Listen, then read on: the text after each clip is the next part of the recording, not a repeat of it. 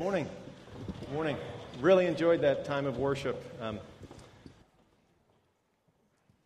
Really needed that. Really good. You guys, anybody ever had a Haagen-Dazs mooncake before? Not a great transition from Jesus as King of Kings to, Haagen-Dazs, but not very good, no. My wife thinks that Haagen-Dazs is manna, the manna that was fed to the Israelites in the wilderness, because it's white. It tastes really good, it's nutritious, and if you leave it out long, it melts. So that's her theory. We'll find out one day maybe. I don't know. But I had a good week this week. I hope you did too. And I got a Haagen-Dazs gift card for like their rainbow collection earlier this week from one of my golf students. And the whole coupon was in Chinese, but I was like, this is so great because, I don't know if you've ever bought one of those, but like you kind of have to decide, am I going to go, back to my home country for the winter, or am I going to buy one of these boxes of Haagen-Dazs? Like, it's that expensive, right? It's like crazy expensive, right? So the student gave me this coupon. I was so excited. The coupon was all in Chinese, but they told me what it was. So I went home. I told my wife, we're going to go and we're going to buy these things. I told the kids, we're going to get these things, and there's like 9 of them, and this big one in the middle. And so then I went back to work, and I showed my translator. I said, hey, where do we go buy these? And they're like, oh, that coupon's expired. I was like, I've told my wife, I've told my kids, I'm going to go spend like, $140 maybe. I don't know. They're expensive, right? I'm thinking, so after church today, we were going to go to St. Lee-Tune and have lunch, and I was going to pretend I still had the coupon and buy the rainbow collection, right? So at 9:30 last night, some friends call up and say, hey, we've got too many Haagen-Dazs mooncakes. Do you guys want some? Right? And I'm like, first of all, how can you have too many Haagen-Dazs mooncakes? I mean, right? You got a problem with your theology right there. I mean, that's wrong. But so they brought us over some Haagen-Dazs mooncakes, and, I had a Haagen-Dazs mooncake at 10 o'clock last night sitting in bed, and it was awesome, So I didn't work on the message, but I did have Haagen-Dazs, so that was really cool. So we are in this series, and if you were here last week, you might remember, we're just kind of talking about, why am I here? And we're using that question for anything that God's speaking to you in your life. Why am I here geographically? Why am I in China? Or if you're from China and you've moved to another country and you've come back, why am I back in China? Or maybe it's why am I in this season of life or in this job situation or whatever it might be. So we're kind of using that question, and we're just going through Scripture and some people's lives to kind of ask that question. Last week, I just kind of spontaneously asked people how long you've been in China. And I'm just curious today, just real quick, what countries we're from. So I'm not going to name out all the countries, but who's from a country in Europe? I'm just curious. How many from Europe here? All right. Hey, great. That's neat. How many people are from Australia? I guess there we go. You can always count on the Australians to yell. I mean, they're always yelling. Right? How many people are from Asia here? They're just different countries within Asia, China, Singapore. I know we've got all over the place. We got a pretty nice little mix. How many are from America? I'm from America. Okay, great. And so if you're not from America, you won't understand this question. But if you are, then you'll understand. How many of you are from the country of Texas? Right? There we go. See, and Texans don't just, yell. They jump up, right? They jump up and wave and the whole bit. So I kind of did that too today because our founding pastor, Tom Louder's from Texas, and he's back in Texas now. And Tom left me a gift when he went home, and he left me these cowboy boots from Texas. These are like from Laredo, Texas. Isn't that cool? So I've never worn boots to church before, but I just thought I'm going to honor our founding pastor, and I'm going to bring Tom's boots to church today. And I might fall off the stage here trying to put them back on because I'm not used to dealing with boots. So. Anyway, no matter where we're from, right, God's called you to this place geographically for this season of your life. Make no mistake about that. And God's called you to the season of life that you're in. And some of us have walked in knowing that, and others of us have walked in wondering if God even exists. And if he does, or if we know he does, how come he's not speaking into my life? So last week we looked at Terah. And if you weren't here, the message is online. You can go hear it at capitalcommunitychurch.net. Is that right?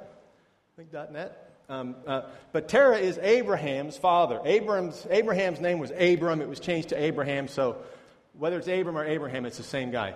Terah was his father. And basically the lesson we pulled out of his story was a story where ultimately he compromised the calling God had in his life. And as a result, he lived far below the level that God had offered him in the way that he lived his life. So we'll reference Terah a little bit today as we go through Abraham's story, because Terah was Abraham's father. Abraham lived an amazing life. Abraham walked with God, and he lived an amazing life. He was called from his home country to go to a brand new culture. And he was fortunate in a way that other people in Scripture weren't as fortunate, in that God told Abraham most everything up front. He said, you're going to go here. You're going to live in this place. Here's what I'm going to do in you and through you, and it's going to be amazing. Other people we'll look at in Scripture in other weeks, they didn't get God's report up front. They kind of found out on the back end what God's purposes were. And some of us are here with that story. We know why we're here. Others aren't so sure, right? But it's still God at work in either situation. So Abraham lived this amazing life. As we go through his story in Genesis 12, all the way through Genesis 25, and then he's referenced all throughout the New Testament as well.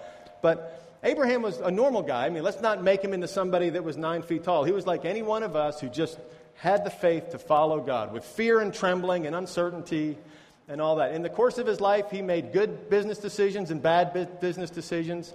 He knew times of prosperity. He knew times of challenge. He had moments in his family that were unbelievable highlights that we read about in Scripture.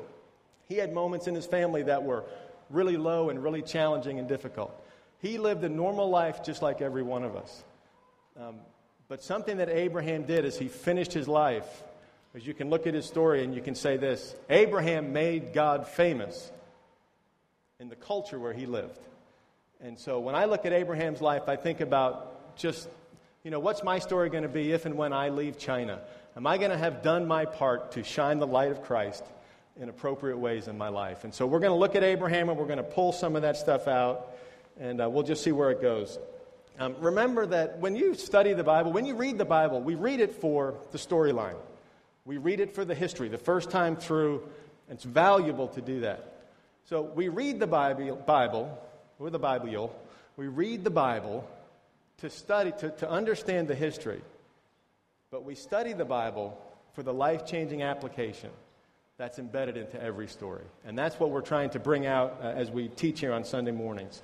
So we'll jump right into his story. Genesis chapter 12 pretty much starts Abraham's story. And it says this: Now the Lord had said to Abram, leave your native country, your relatives, and your father's family, and go to the land that I will show you. And then God tells him why. I will make you into a great nation. I will bless you and make you famous, and you will be a blessing to others. I will bless those who bless you, and curse those who treat you with contempt. All the families on earth will be blessed through you. Pretty simple, straightforward. Don't have to teach too much on that. Abram was told up front by God why you're going. And some of you are here because you know why you've come, right? Now we continue on. Oops, here it is, page 2. We continue on to Genesis 12, chapter 5. And basically, here's the story of Abraham following and obeying God. Then Abram took Sarai, his wife, and Lot, his brother's son, and all their possessions that they had gathered, and the people whom they had acquired in Haran, and they departed to go to the land of Canaan. Then this next sentence is an interesting sentence in the New King James. So they came to the land of Canaan. Also, almost feels redundant to me. It's like, he gathered up his family, and he was over here in this other place, and he left to go to Canaan. Of course, okay, so he got to Canaan. But the author says, so they came to the land of Canaan. And it's actually really significant if you know the story that we looked at last week, because almost the exact same phrasing takes place in Abraham's father's story. And just before that, in Genesis 11, verse 32, it's the same thing. It says, Terah took his son Abram, his daughter-in-law Sarai, his grandson Lot, and left the Ur of the Chaldeans to go to the land of Canaan. Same thing. Took his family. They were here. They were going to the land of Canaan. But in Terah's story, it says, but they stopped instead at the village of Haran and settled there. And Terah lived for 205 years and died while still in Haran. So it's a little more significant to just a few verses later to see the author of Scripture say, and they came to Canaan. It's significant, that one little sentence. Because Abraham didn't do it perfectly. If you really study the story, we won't make a big deal out of this today, but he took his nephew Lot with him. It appeared that God was clearly saying, leave your family back in Haran and you move on, leave them in Ur, and you go on. But he took his nephew Lot with him, and Lot ended up multiple times causing Abraham big headaches and trouble. So it appeared that God was trying to protect him from some stuff there. So Abraham didn't do it perfectly, which is great news for us, but he did it. He stepped out in faith, and God honored it. Much different than the way that his father did it. Last week, as I was preparing the message, I realized the last verse in Terah's story, this guy who compromised the calling God had for him, the last verse in Terah's story in the Bible says this, that Terah lived beyond the Euphrates River, and he, along with others, worshipped other gods. I just thought that's so tragic, and it made me think, what do I want the last line in my story to be? Then this week I was preparing for Abraham. I thought, let me just search through Scripture. I've got a really cool Bible software, Logos software. If you're looking for a good Bible study software, you can go online, Logos, Logos, Libronic software, really good stuff. And the last verse in the Bible that talks about Abraham is in the New Testament. And it's actually in 1 Peter, it mentions his wife, Sarah, and was talking about her, and it mentions Abraham's name. But the last verse that actually talks about Abraham in the Bible is James chapter 2, verse 23. And it says this, and so it happened just as the Scriptures say. Abraham believed God, and God counted him as righteous because of his faith. He was even called the friend of God. I like that one better, right? And again, I just kind of I restated it to myself, so I'll restate it to you guys today. What do you want the last verse in your story to be? Right? It's kind of neat. I love Abraham's. He was a man of faith. He believed God. He was a friend with God. I vote for that one. I know I won't do it perfectly either. But as I prepare messages, my wife's taught me, truly, she's taught me to think about the Scripture, not just read it. So I try to think about this time that Abram spent with his father in Haran, because they were in this other city, and they were going to Canaan as a family. Haran, Terah, was leading the family. Abram was his son. Even though God had called them to go to Canaan, Abram was under Terah, his father's household. And they went to Haran, and they stopped. And maybe when they stopped for a short time, Abram was just thinking, my dad wants to rest a little bit, or my dad's got a plan, he's waiting for the weather to change or something. But months rolled into year after year after year. And I just wonder what the conversation was like between Abraham, who was, I picture, though fearful, chomping at the bit to follow God's call in his life. But he was watching his father drift away from God's calling. He was watching his father drift further and further from faith. And I just wonder if Abraham tried to encourage Terah in those years in Haran. I just think about that. And I realize there's an important topic there because, the families that we come from are so significant in shaping us, right? And I came from a family where I think about my dad, who I love. My dad's created wonderful memories for me as a kid in my time with him. My dad loves me deeply, always provided for me. My dad is 78 years old. His health is failing a bit now, but I was with him just a few weeks ago. I'm very grateful for my dad. My dad's not a follower of Christ, though. My mother accepted Christ into her life in 1957. She was in New York at a Billy Graham crusade. Some of you know Billy Graham. And with 25,000 people in Madison Square Garden in New York, my mom accepted Christ. That was 1957. My mom married my dad in 1963. My dad was not a believer. I was born in 1965. My mother brought me to church pretty much every Sunday that I can remember my whole life. My dad never went. He always ridiculed us. He ridiculed my mother. He told her it was foolish. I started to witness to my dad when I accepted Christ. My dad told me his story. My grandmother, who was a believer, my dad's mom, brought him to a Bible-believing church every week when he was a kid growing up. So my dad had that. God was calling him as a little kid all through his childhood years in his home. My dad went away to college, started to drink a lot, ended up becoming an alcoholic. But my dad told me that his college roommate, who ended up being his best friend in college, was studying to go into ministry and became a pastor at a Baptist church. And for years after college, still stayed in touch with my dad and always witnessed to him. My dad always pushed it off, right? Then I was playing professional golf, and I was also leading some ministry stuff on the side. And my dad came to visit me at a golf tournament once, and my dad said, "Ralph, you either have to decide to play golf or go into ministry because you can't do both and be successful at both of them." And I thought, okay, cool. And I went into ministry, and that shocked him. He was wanting me to go the other way, right? Right. So I was home. So I've witnessed to my dad. I've prayed for my dad for 25 years to come to faith in Christ. And he's a good guy for the most part, you know. But he doesn't know Jesus. And I was in his home 3 weeks ago in America. I went back to visit. and there was a letter that he'd opened. It was sitting on his desk, and my dad picked it up and said, "Hey, Ralph, this came in the mail for me yesterday. You'll get a kick out of this." And he handed it to me, and it was from a wonderful Bible church that's a half mile from his house. It was a note from the pastor explaining the gospel and saying if my dad had any needs, just call upon the church, and they would come and they would serve him. I thought, God's still calling my dad, you know? And my dad's 78 years old. My dad hadn't gotten there yet, but I'm still praying for him. And I believe God's going to lead him to Christ before he leaves this earth. So, it's a big topic, our dads, our families. And some of you came from families where there's no negative energy around that. Your parents knew Christ, your grandparents knew Christ, your dog and your cat know Jesus, and it's just, that's not a challenge. But some of you have come out of homes where you came out of difficult homes. You might even be still processing that in a significant way in your life right now. And one of the things I love about Abraham's story is when you're in Christ, your history does not equal your destiny. Right? See, Terah's destiny that he was handing on to his family was one of compromise and lack of faith and maybe self-centeredness and small thinking. But God took Abraham out of all that, and Abraham's family became famous and is still famous to this day around the world. So be encouraged that in Christ, your future's brighter than anything in the past. And if you do have parents and grandparents and dogs and cats that know Christ, you should send him an email and thank him today for that legacy in your story, right? But there's a little bit about just to start, and I do want to say this because there's some reasons why I say that. So many years later, from where we're talking right now. Abraham had just gone to the land of Canaan, but many years later he had a son, like many years later, and then that son was of marrying age. This is in Genesis 24. And Abraham was about to die, and he knew it. But his son, who was 40 years old, had not been married. And they were still living in Canaan, which was not their homeland. Their homeland was across the river over in Haran and Ur. And Abraham was very wealthy at that point, and he had a servant who was over all of his household.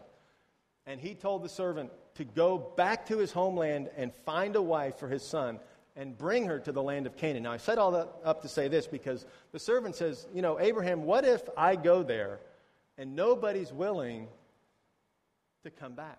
Should I just take Isaac and bring him there and have him pick somebody out? And this was Abraham's response. There's so much energy around this response. There's got to be a reason for it. Genesis 24, 6 through 8. Abraham says no. And there's an exclamation there in Scripture. Abraham responded, "Be careful never to take my son there, for the Lord, the God of heaven, took me from my father's house and my native land, solemnly promising to give this land to my descendants. He will send his angel ahead of you, and he will see to it that you find a wife there for my son. If she is unwilling to come back with you, then you are free from this oath of mine." And listen to this.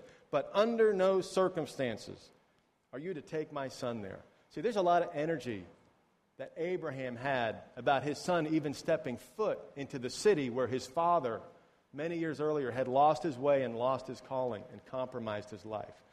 And I don't bring that up with anything big to teach and expound on other than just to say, these people in Scripture are real people with real stories, And Abraham watched his father compromise, and it hurt him, and he remembered it. And I think it probably also spurred him on to follow God in his own story, right? So there we go. So we're moving on now. We're back to Abraham has taken everybody, and they went to go to Canaan, and they came to Canaan, right? And the next 3 or 4 verses tell us, they kind of went up here, and they kind of went over there, and they worked their way deeper into Canaan. And you remember God said, "I'm going to bless you, and everything's going to be a bless this and bless that, and it's going to be amazing," right? Genesis 12:10. "At that time, a severe famine struck the land." Well, wait a minute. God called Abraham from his home country and said, "I am leading you to this place at this time, and I'm going to bless you." And Abraham showed up. Let me make sure I read that right. "At that time, a severe famine struck the land." It's interesting. Not too much longer later, in Genesis 14:1, it says, about this time, war broke out in the region. War and famine. I'm going to be a blessing to you. You're going to go to the land of Canaan, and I'm going to bless you and everybody else around you. And famine broke out in the land, and war broke out. And Abraham's family was impacted by the war and impacted by the famine. Does God call people into a famine? I think he probably does. Jesus, started his ministry, and the Scripture says that the Holy Spirit led Jesus into the wilderness in order to be tempted by the devil. We've got to be careful. I got to be careful as a teacher. We've got to be careful as teachers of God's Word that we don't promise something that Scripture doesn't promise. Scripture promises God will always be with us. He's always at work in our story, but it doesn't say the story is always smooth, right? And I try to make this story real, and I think, I wonder if Abraham's faith wavered when he showed up in the land and there was a famine, which meant there wasn't food. Maybe in our day it means an economic recession, depression, whatever it means. I wonder if the people with Abram questioned his leadership and questioned his spirituality and questioned his ability to hear God's voice. I wonder if Abraham laid awake at night questioning it. But what we do know is that Abraham made a decision, and at least in terms of the Scripture, he didn't pray about it. If he did pray about it, it's not recorded, which makes me think he probably didn't. He decided to take things into his own hands and get out of the difficult situation he was in his own strength, and find a solution. And he left and went to Egypt. And without elaborating on that story, he made some really foolish decisions that embarrassed him, that hurt his credibility with people who were following him, no doubt damaged his relationship with his wife. All because he was trying to step out of what God was doing. Guys, if you're in a famine in some way in your life, don't for one moment think God has abandoned you or led you there as some type of punishment.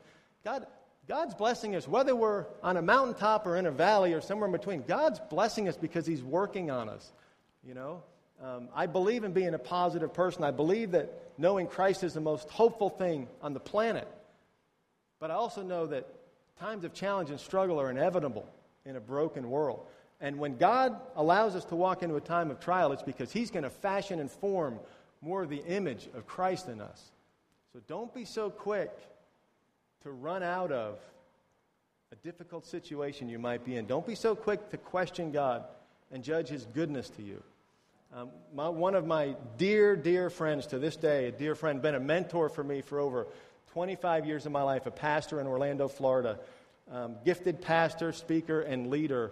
And about 20 years ago, he was in a horrible, horrible famine in his life. He had 3 young children he and his wife were raising. They were building a growing and vibrant church. And through an absolute freak accident, a child died on the property of the church. It was just a freak accident. It wasn't even a church event. It was an after-church thing that went on, and something fell off of a wall and hit a young child just the wrong way. And the child died, and the family decided to bring a lawsuit against the church. And, it was devastating that the child had died. And then to have the lawsuit come against the church, it was just so painful. The church was growing. Maybe it was 600, 700, 900 people. And things kind of went the wrong way. And there was a mass exodus from the church, unrelated to the other incident, but the church went down to 125 people. The offerings were cut to a third, couldn't pay for the building mortgage, couldn't pay the staff salaries.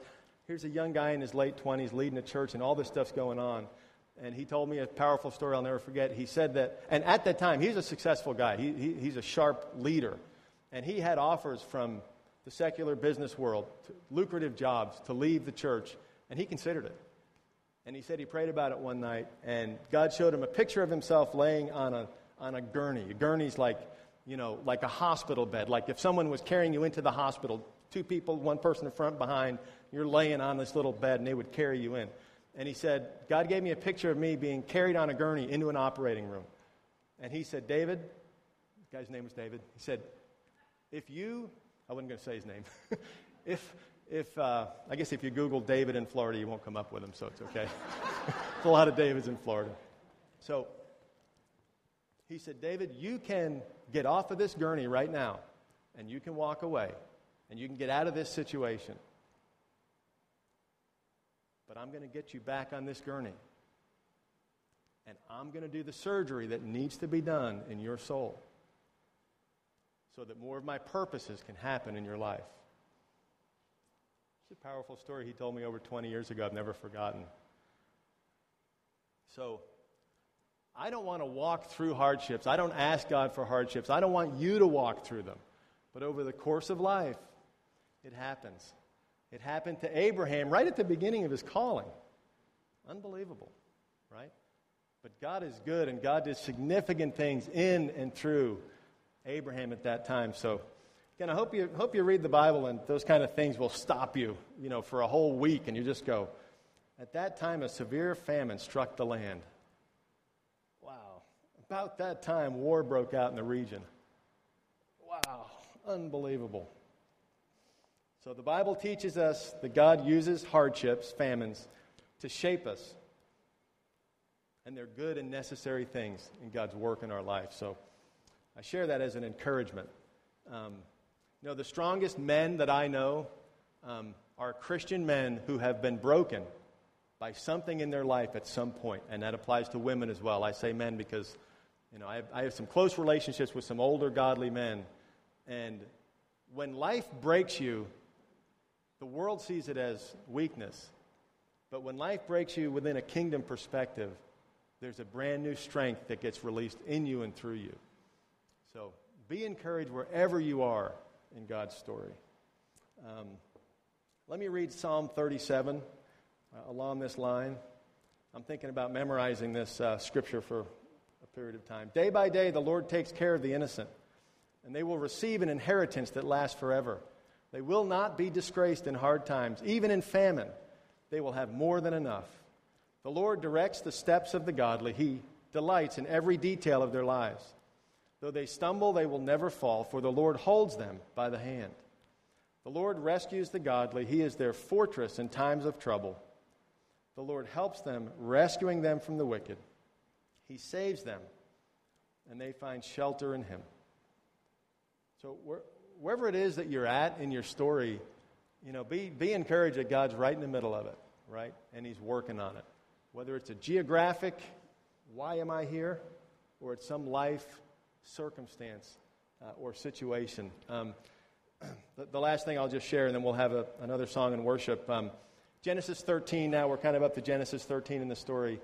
And Abraham has made a business decision. He's shown a lot of faith in God. Things are going well. And at the very end of the chapter, Genesis 13:18, it says this, Then Abram moved his tent and went and dwelt by the terebinth trees of Mamre, which are in Hebron, and built an altar there to the Lord. Now that's one of those verses you read 100 times and get nothing out of it, right? And I get nothing out of it normally. But I read that verse in November of 2007. I shared last week, if you were here, a little bit about how my family came to China. We knew God called us. I was afraid I didn't come. And then a year later, we came. But I was reading Abraham's story in Beijing, China, in November of 2007. And God unmistakably spoke to my wife and I and my mother-in-law, who was here. She traveled with us. We were doing an adoption. And God spoke to us one morning in Beijing. We were here for 3 days and said, move to China in 2008. And we were like, wow, that's pretty specific, Pretty crazy. So, and I shared last week, I was afraid and I don't like change and all that stuff. So we left Beijing as part of our adoption process a few days later to go to Nanchang, which is down south. Nanchang, I don't know. And we were there for a week. And I started to fast and pray. And I share that because I want you to understand part of the story. And so I was fasting and praying. I had fasted and prayed for several days. I was reading through Scripture, and I was reading through Genesis 13. I read 13:18. Abraham moved his tent and dwelt by the terebinth trees of Mamre. And it was like God just exploded that phrase. He moved his tent and lived by the terebinth trees of Mamre. It's like, I couldn't let it go. For several days it was in my head, kept coming up. So I was going out to take a walk to pray. My wife's in the hotel room. I said, Melinda, just Google terebinth trees. I don't know what I'm looking for, just Google. I want to know more about terebinth trees. So I went for a 45-minute walk. I came back, and my wife had pulled up an article. I looked at it on the internet, and it said that the ancient terebinth tree of the biblical times is the same tree as the modern-day Chinese pistachio tree. And I thought, well, that's weird, because we're praying about moving to China. By the way, this isn't necessarily good theology. I'm just telling you my honest story. This is what happened in my process, right? So, terebinth tree, it's the Chinese pistachio tree. I'm like, God, are you speaking to me through this scripture, but I'm telling you, I couldn't get that phrase out of my head. He moved his tent and dwelt beneath the terebinth tree. So I'm like, it's a Chinese tree. Okay, I got to take my prayer to a new level. So I'm praying. By this time, we've adopted our little girl, and my wife and I, mother-in-law, daughter, fly to Guangzhou to complete our adoption. It was a 2-week process. And the night before we left Nanchang to go to Guangzhou, my wife looked at me and said, hey, you've been praying, you've been fasting, I'm stressed out, what's the deal? Are we moving to China or not, And I looked at my wife and I said, I don't know what to do. I said, but I can tell you this, there's no way I'm going to move our family to China unless God shows me a giant blinking neon sign telling me that's exactly what we're supposed to do. Now, meaning, of course, that, it's got to be perfectly clear, right? So I say this giant blinking neon sign. So we travel the next day to Guangzhou. We get there like 7:30 at night, shuttle, check in, go to the room, 9th floor. I always like to open the curtain and see what's out there, right? So the kids yelling, my wife's putting stuff away. And I open the curtain on our 9th floor room, and we're looking out across the river, and it's complete flat, except for one 20-story office building that's a rectangle. And from the top to the bottom at night, it becomes an advertisement board. And it's a blinking, neon, sign, green, purple, blue, yellow, and it's blinking. Beijing 2008, Beijing 2008, Beijing 2008. Right? I have a video of it. I should have brought it in. So I open the curtain, and I close the curtain, right? And I didn't say anything to my wife for 3 days. I didn't say anything, right? But every night I would go back to the curtain and I'd just peek out and be like, it's like it's still there, right? So my wife's like, so like 11 o'clock in the afternoon, 3 or 4 days later, my wife's like, okay, you've been praying. What's the deal? I said, I'll tell you tonight. She's like, tell me now. I'm like, no, I'll show you tonight. She's like, no, tell me. I'm like, I can't show you. So we had this little argument, and I should have just told her right then. So then that night, when the blinking neon sign would be working, we walked down to the river, and I was just like, here it is, And again, not great theology. I'm just telling you my story, okay? Don't look at billboards and think God's speaking to you. I'm not preaching that, but God speaks any way He wants, And that was part of our calling. I told you a story last week. We went home. I was praying. God had a guy say he wanted to buy my house, and I was praying about it. And I was scared, and I said no. I haven't lived my faith journey perfectly, but I've learned to follow God and trust Him. And if my world falls apart tomorrow, I won't be happy about it. But I will follow Jesus, right?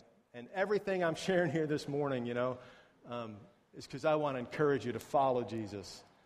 And if you don't know Jesus, I want to encourage you to know Jesus. I've got a friend many years ago. He said, I'm so confident in Jesus Christ in my life. I'm so confident in the Word of God that if the Word of God told me that Jonah swallowed the whale, I'd believe it. He said, I don't care what it says, I believe it because I've tested God's Word and I know it's true. And that's what I'm trying to get across up here this morning. So let me just pray. We'll have the worship team's going to come back up, and we'll we'll wrap up with a worship song. But let me pray for all of us. I know we're all in very different places as we walk in here this morning.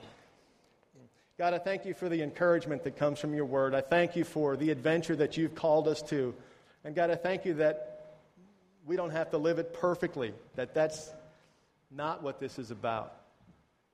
God, get it deeper into my spirit that it's not about performing for you, that it's not about winning approval from you, but it's about accepting the approval you've already given through Christ. God, may you wash over this congregation the truth that we are fully accepted in you. And God, for those who are in a great place, things are just cranking along, I'm so grateful for that and the season for them. I pray your blessing on them. I pray your light would shine through them. God, for those who have walked in and their world has fallen apart, or they've been processing that apparent reality for a while now, I pray that you'd breathe life and encouragement to them. And God, I pray the same thing, that your light would shine through them vibrantly in a time of testing and confusion, in a way that others would look at them and say, there has got to be a God in that person's life. God, thank you for the encouragement of your word. Thank you for the truth of it. And we just sing these songs back to you as a form of worship in Jesus' name. Amen.